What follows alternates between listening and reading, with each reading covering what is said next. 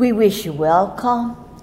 Also, our listeners, we wish you welcome and pray that the Lord Jesus himself will give you his peace today, no matter what happens today.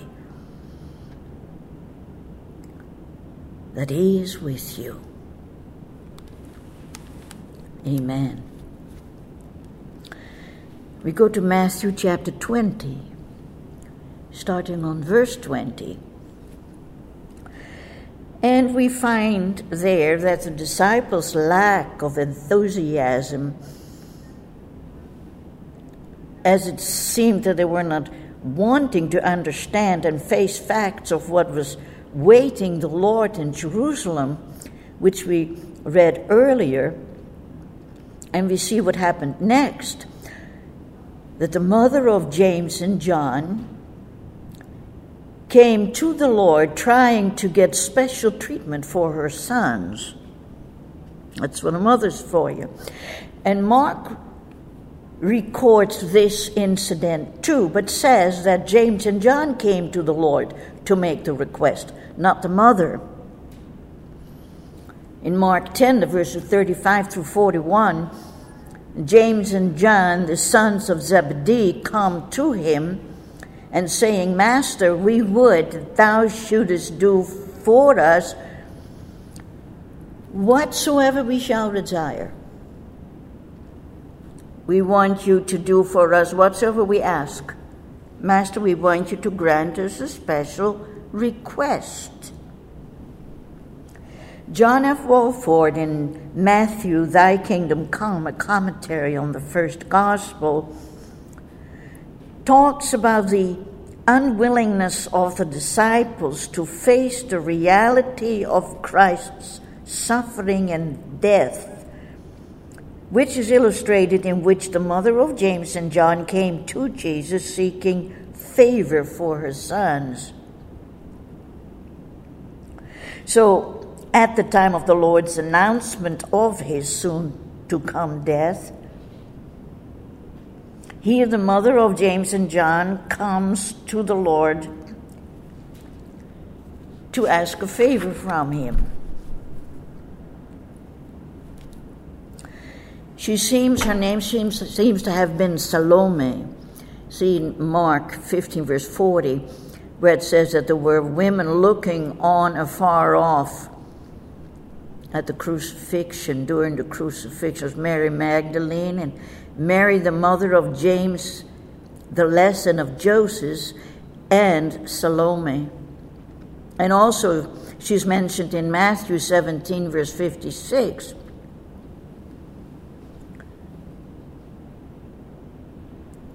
And here again we see Matthew 27, the verses 55 and 56. It says, Many women followed Jesus from Galilee, ministering unto him, among which was the mother of Zebedee's children. And we established that was the household where John and James were born.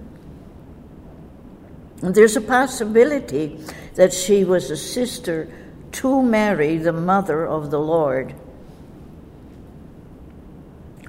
So she was then the spokeswoman for her sons here, and like her sons, asking this question, she seemed to have been thinking that the kingdom of God was very close by, especially now the Lord was on his way to Jerusalem. And even though the Lord Jesus had told his disciples what was going to happen in Jerusalem, they didn't seem to have heard or understood much of what the Lord told them or what would take place in Jerusalem about the cross, or even that he would rise on the third day. In Matthew 20, verse 19, we read about that he had told them, they shall deliver him to the Gentiles, the Lord tells them, to mock and to scourge and to crucify him. On the third day he shall rise again. And Luke, in his Gospel, chapter 18, verse 34, bluntly states, this from the NIV, the New International Version, the disciples didn't understand any of this. This meaning was hidden from them, and they did not know what he was talking about. The literal translation is, as for them, none of these things did they connect together in their understanding or perception, and the matter was hidden from them, and they were not coming to know the meaning of the thing said.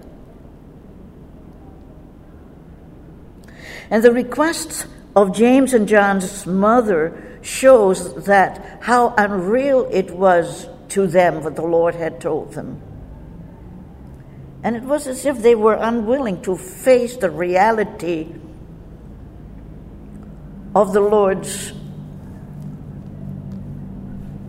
suffering and death, which is shown here in these boys' mother, or young men's mother, to come to the Lord to seek special favors for her sons. They could only see the coming rule of Jesus in Jerusalem as he had told them in Matthew 19, the verses 28 through 30. Verily I say unto you, that ye which have followed me in the regeneration, remember, when the Son of Man shall sit in the throne of his glory, ye also shall sit upon 12 thrones, judging the 12 tribes of Israel. Obviously, James and John went home and told their mother all about what the Lord had told them about the 12 thrones and so forth. Sure. So let's go to Matthew 20, verse 20. Then came to him the mother of Zebedee's children with her sons, worshiping him and desiring a certain thing of him. Or knelt in front of Jesus, another translation says, knelt in front of Jesus to ask him a favor. So did Salome come worshiping the Lord here because she was looking for a special favor for her sons from the Lord? Verse 21. And he said unto her, what wilt thou? What do you want? And her request was quick and to the point. Verse 21. She saith unto him, grant that these my 2 sons may sit, the one on the right hand and the other on the left, in thy kingdom. Her ambition was much the same as that of the disciples when they asked the Lord, who is the greatest in the kingdom? In Mark's gospel, the sons are in focus, and in Matthew, the mother. Notice that the Lord does not answer the mother, not really.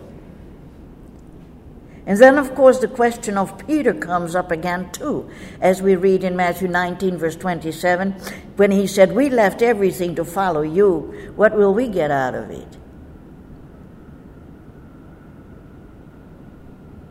And the parable the Lord had told the 12 about the workmen in the vineyard, remember? Obviously had made an impression, not much worth of any impression on them, or next to nothing. Peter had been heard to answer, what's in it for us, for me? And now here, the beloved disciple John, remember he's the beloved disciple, together with his brother James, he's acting the same way. And we can call it evil, is found in him too. So here we see an ambitious mother, an ambition that is worldly rather than to the glory of God. Arno C. Gaebelin in the Gospel of Matthew writes,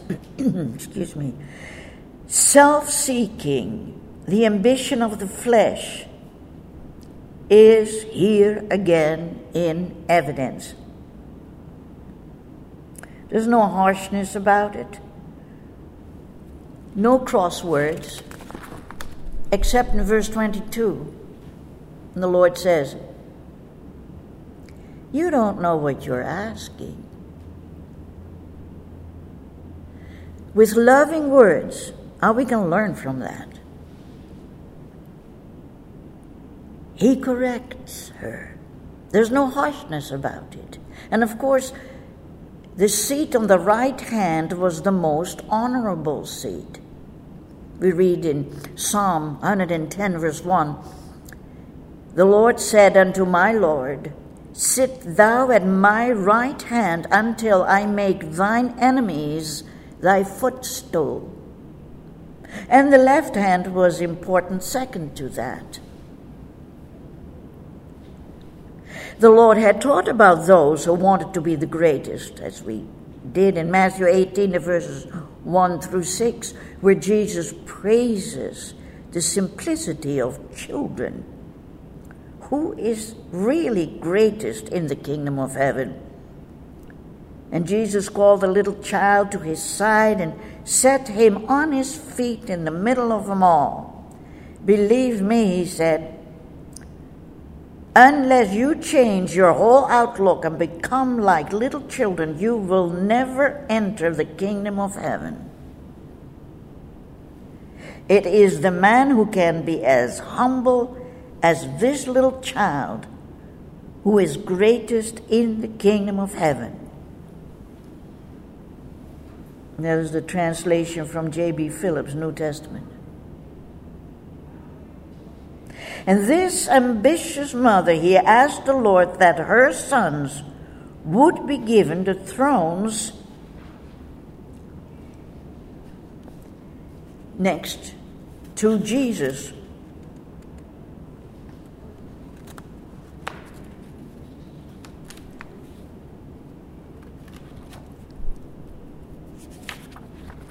Gamelin says. And true, the Lord had just talked about the thrones, that the 12 would sit on 12 thrones. We read in Matthew 19, verse 28, in the Living Bible. And Jesus replied, when I, the Messiah, shall sit upon my glorious throne in the kingdom, you, my disciples, shall certainly sit on 12 thrones, judging the 12 tribes of Israel. And sad to say, the 12 disciples understood this in the thought of a form of nationalistic ambition that was promoted and encouraged by the scribes and Pharisees, with the result that they steered the people away from God's true intent and plan for Israel. Because the scribes and Pharisees taught that the mission of Messiah was to take over on Rome and establish Jewish reign and authority over the nations of the world, and ignore the promise of deliverance from the bondage of sin. And here Stanley M. Horton in the Complete Biblical Library writes, they overlooked the promise of the world's redemption as held out by Isaiah and other prophets. They forgot that there could be no kingdom or restoration of Israel without a new covenant. And he quotes Jeremiah 31, the verses 31 and 32, from the New King James Version. Behold, the days are coming, says the Lord, when I will make a new covenant with the house of Israel and with the house of Judah, not according to the covenant that I made with their fathers in the day when I took them by the hand to lead them out of the land of Egypt, my covenant which they broke, though I was a husband to them, says the Lord. And also Ezekiel 36, verses 24 through 27. For I will take you from among the nations gather you out of all countries, and bring you into your own land. Then I will sprinkle clean water on you, and you shall be clean. I will cleanse you from all your filthiness and from all your idols. I will give you a new heart and put a new spirit within you. I will take the heart of stone out of your flesh and give you a heart of flesh. I will put my spirit within you and cause you to walk in my statutes, and you will keep my judgments, and do them. And Horton continues, they twisted God's word, disregarded all but those parts which suited their own ideas and ambitions, and filled their imaginations with a picture of Messiah who was created for their own desires.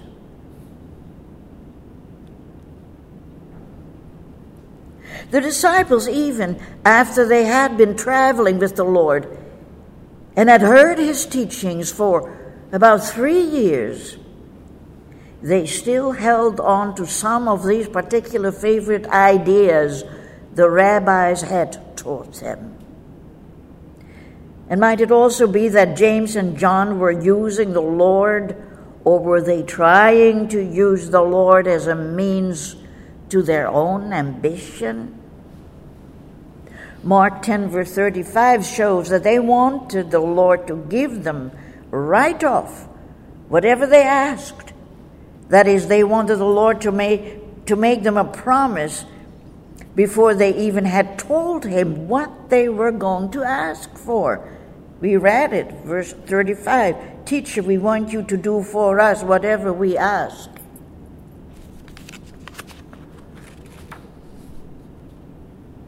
And right here we see that they had not heard a word of what the Lord had told them on that hot and steep road leading on to Jerusalem from Jericho, that they had not felt any of the dread and dismay that was waiting the Lord. This was an uncaring, inconsiderate request we see, sorry to say, in spoiled adults who live a pampered life.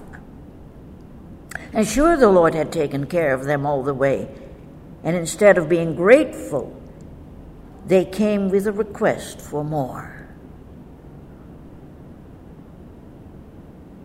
Verse 22, but Jesus answered and said, ye know not what ye ask. Are ye able to drink of the cup that I shall drink of, and be baptized with the baptism that I am baptized with? And they say to him, we're able. How little did they know what they were saying. Of course, the cup was to be drunk by the Lord Jesus and stands for the suffering that was waiting him. James and John knew nothing of the cup the Lord was about to drink, nothing of the suffering that was waiting him. It was their own selfishness and arrogance when they said, yes, they thought they were able without knowing what the cup was all about.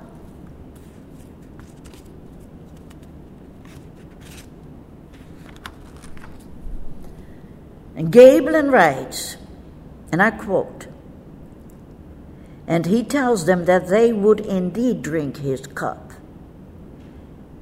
They were to be partakers of his sufferings and have fellowship with it.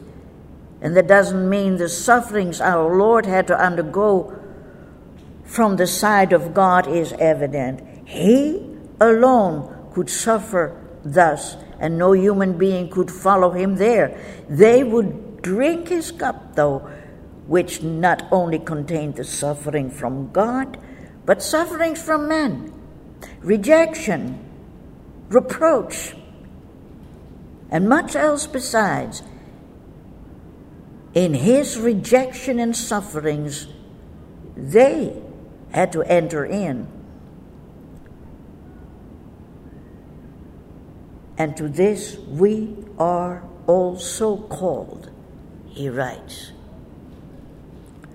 1 Peter 2nd chapter verse 21 reads, For even hereunto were ye called, because Christ also suffered for us, leaving us an example that ye should follow his steps. Paul also speaks of the sufferings of Christ. Philippians 3 verse 10, New American Bible. To know him and the power of his resurrection and the sharing of his suffering by being conformed to his death.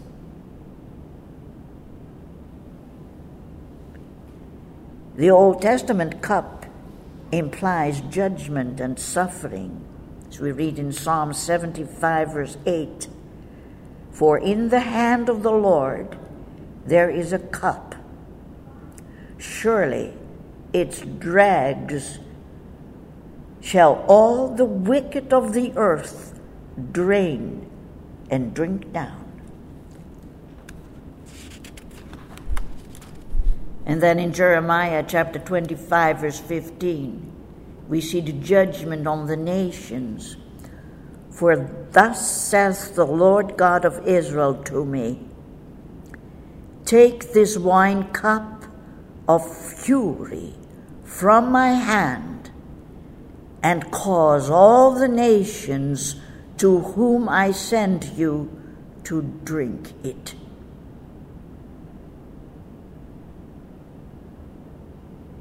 So the Lord says, as we read in verse 22, Matthew chapter 20, Are ye able to drink of the cup that I shall drink of, and to be baptized with the baptism that I am baptized with? The comparison of baptism the Lord uses is also a description of judgment and suffering, pointing to his suffering and crucifixion as he describes in the verses 17 through 19. On the hot road going on to Jerusalem from Jericho. Jesus, going up to Jerusalem, took the 12 disciples aside on the road and said to them, Behold, we are going up to Jerusalem, and the Son of Man will be betrayed to the chief priests and to the scribes, and they will condemn him to death and deliver him to the Gentiles to mock and to scourge and to crucify. And the third day he will rise again.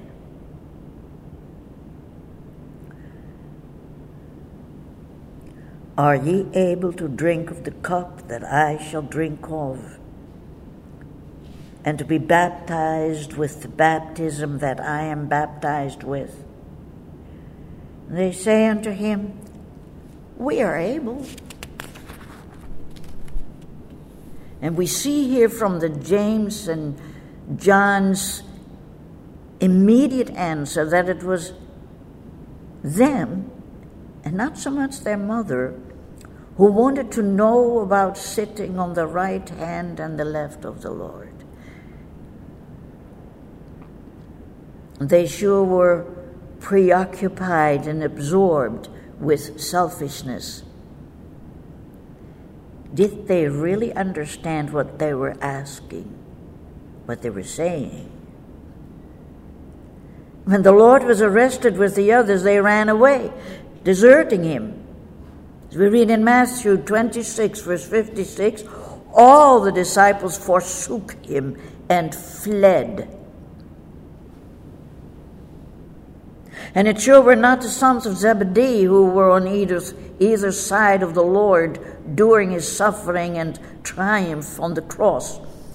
It were two criminals, Matthew 27, verse 38. Then were there two thieves crucified with him, one on the right hand and the other on the left. Yes, how little did they know what they were saying. And the Lord said, verse 23, and he saith unto them, Ye shall drink indeed of my cup, and be baptized with the baptism that I am baptized with. The Lord knew that they would suffer for the kingdom. James was the first of the 12 to suffer and die a martyr's death in the early ministry of the church, as we read in Acts 12, verse 2. King Herod had James, the brother of John, put to death with the sword. And John, who lived the longest of all the disciples, was banned from home. And writes in Revelation 1, verse 9, I was on the island of Patmos, exiled there for preaching the word of God and for telling what I knew about Jesus Christ. And although it is not sure, but John may also have died a martyr's death, as some of the other disciples did. Eusebius, in his ecclesiastical history, he writes, assume the prerogative to award the 2 places of the highest honor in the kingdom. This was reserved for the Father, as we read in Matthew 24, verse 36. But no one knows the date and the hour when the end will be, not even the angels, no, not even God's Son. Only the Father knows.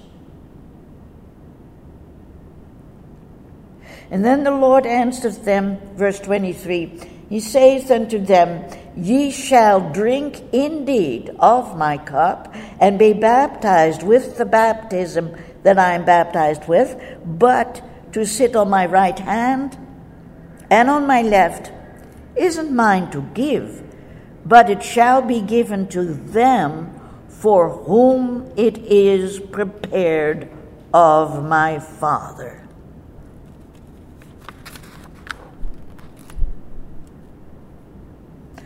Well, wouldn't you know it, the other disciples overheard what was going on, and they were pretty upset. They might have come to the conclusion that James and John influenced their mother to ask this from the Lord for them. Horton states, and I quote, their indignation at the 2 brothers was probably indicative of their own aspirations. Each in their own pride thought he deserved the best place just as much as James and John. Each one was just as self-centered, just as self-seeking. It appears they were indignant because they thought James and John were trying to beat them to the punch. He writes and quotes Matthew 18, verse 1, when the disciples came to Jesus and asked, Who is the greatest in the kingdom of heaven?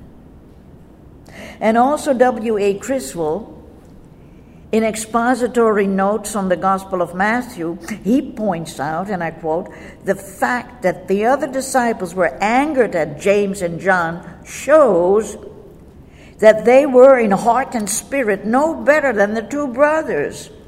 They all wanted the first place.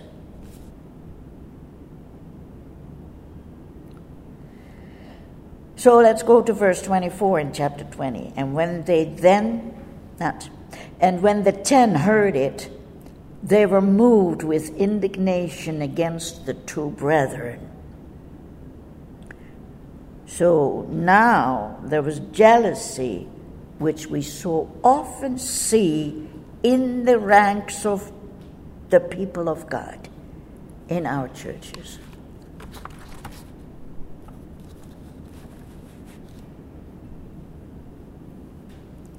Both James and John as well as the other disciples, they all seemed far from giving up their attempt at gaining a place of power in the kingdom.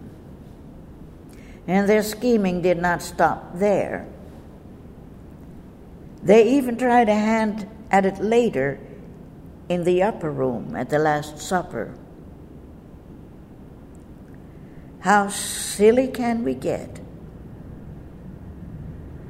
How weak and out of order are we as the human instruments God must use to accomplish His purposes. This all must have hurt the Lord. Here on the way to the cross, when He was preparing Himself to pour out His life in self-giving sacrificial love, here among those who were closest to Him, they showed Him selfishness and jealousy and ambition for self. None of these traits were to be found in the Lord Jesus, or are to be found in His holy heaven. Amen.